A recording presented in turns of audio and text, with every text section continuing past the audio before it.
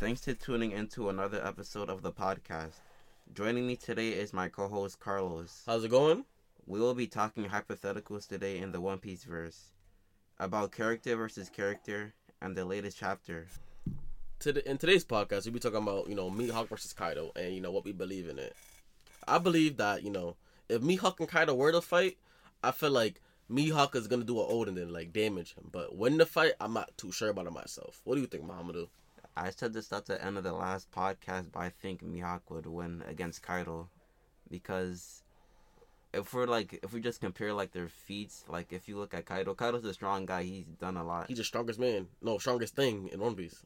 Yeah, he has that title, but it's you don't have to take all the titles too literally. I mean, it's for example, Zoro has Pirate Hunter Zoro, but he's not actually a pirate hunter. It was Bounty Hunter or Bounty Hunter, whatever. He used to be. No, that was his his epithet. He used to be, but he doesn't do it no more. Now I think it's Pirate Hunter, but I was like, just say that, right? But it's like saying Yonkos.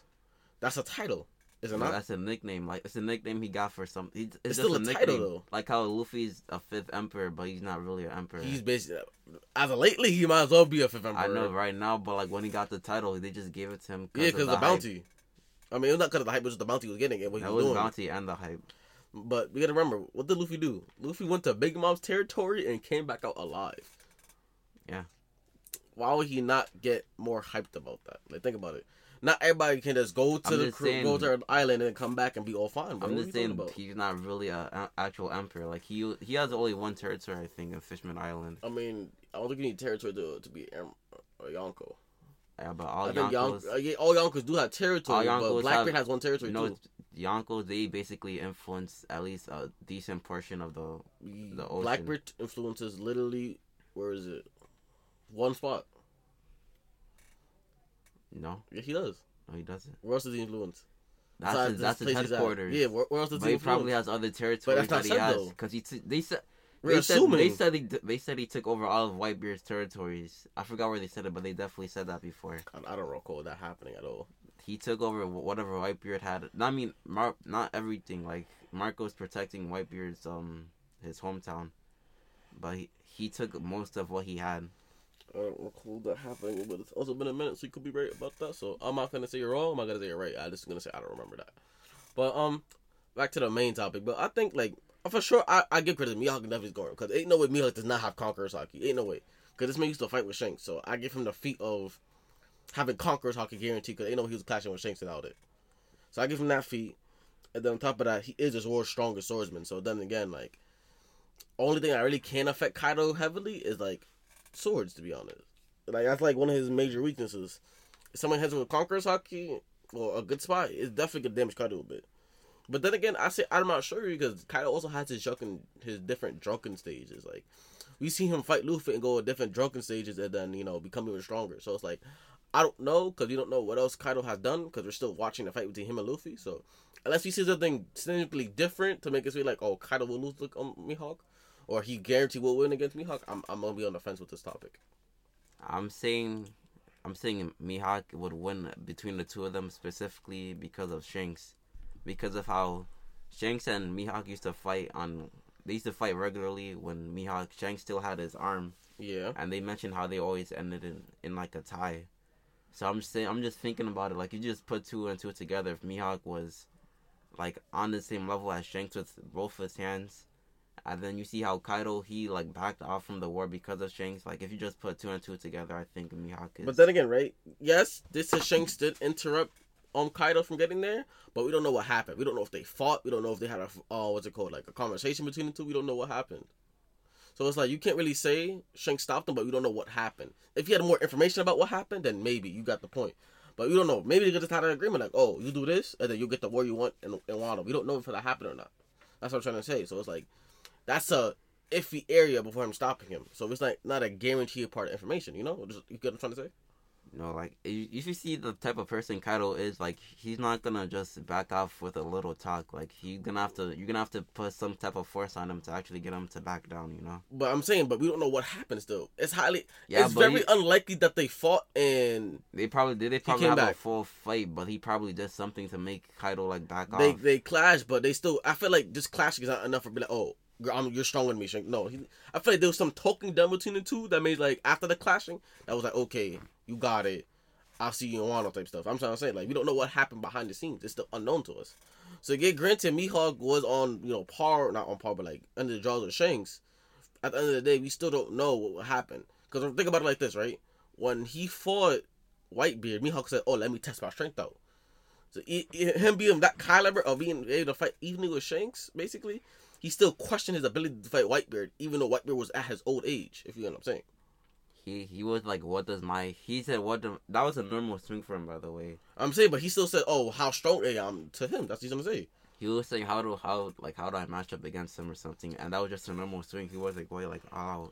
I mean, it doesn't have to go all out. I'm pretty sure he used a sword one-handed, like most people can. So I feel like it doesn't matter if he used two hands or one hand to swing with that sword. But he definitely still said, let me test my strength out. People still question, like, is Mihawk dumb show? Why would he have to say that? But, let's go to the next topic of the latest chapter in One Piece. Alright, so now, what do you think about the latest chapter that dropped in One Piece? Which was what, last week, right? Yeah, it was last week. What do you think about it?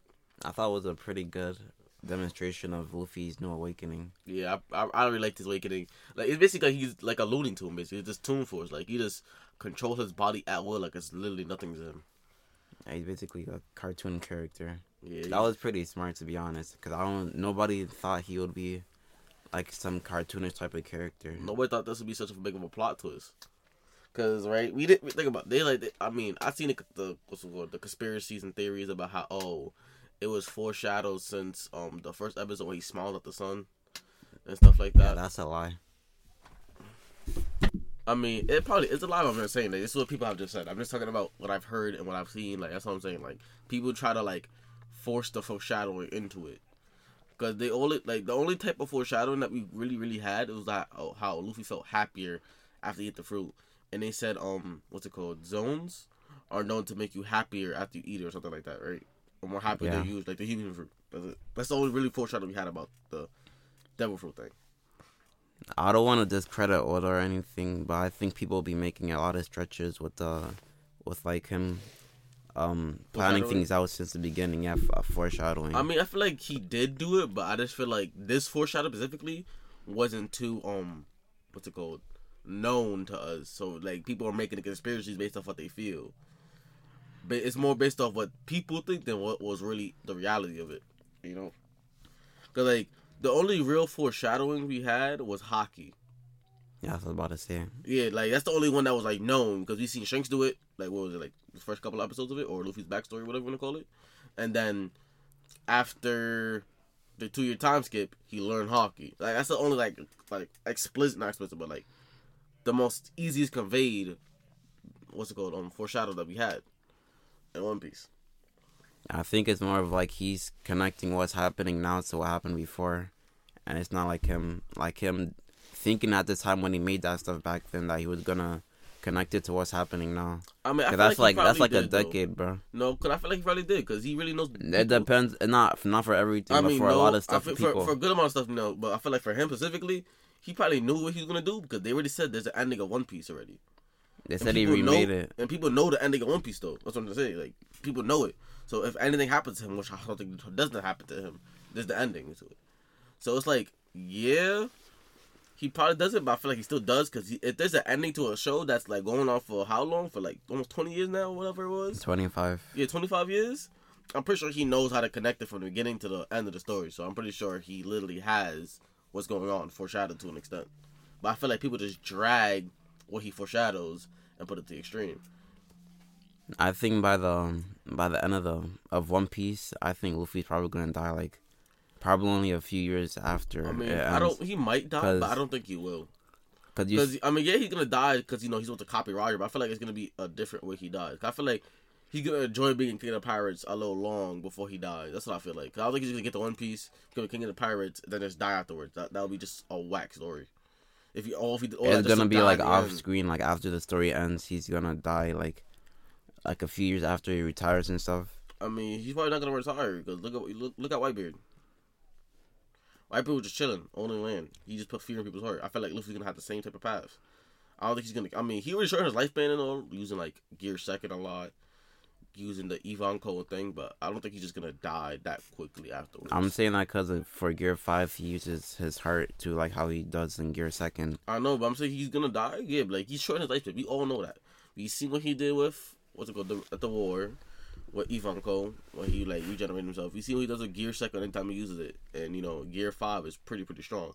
So it's like it's gonna happen, but I feel like it's gonna happen in a different way. I feel like he's not gonna die as like whatever. I feel like it's gonna take like time to kill him.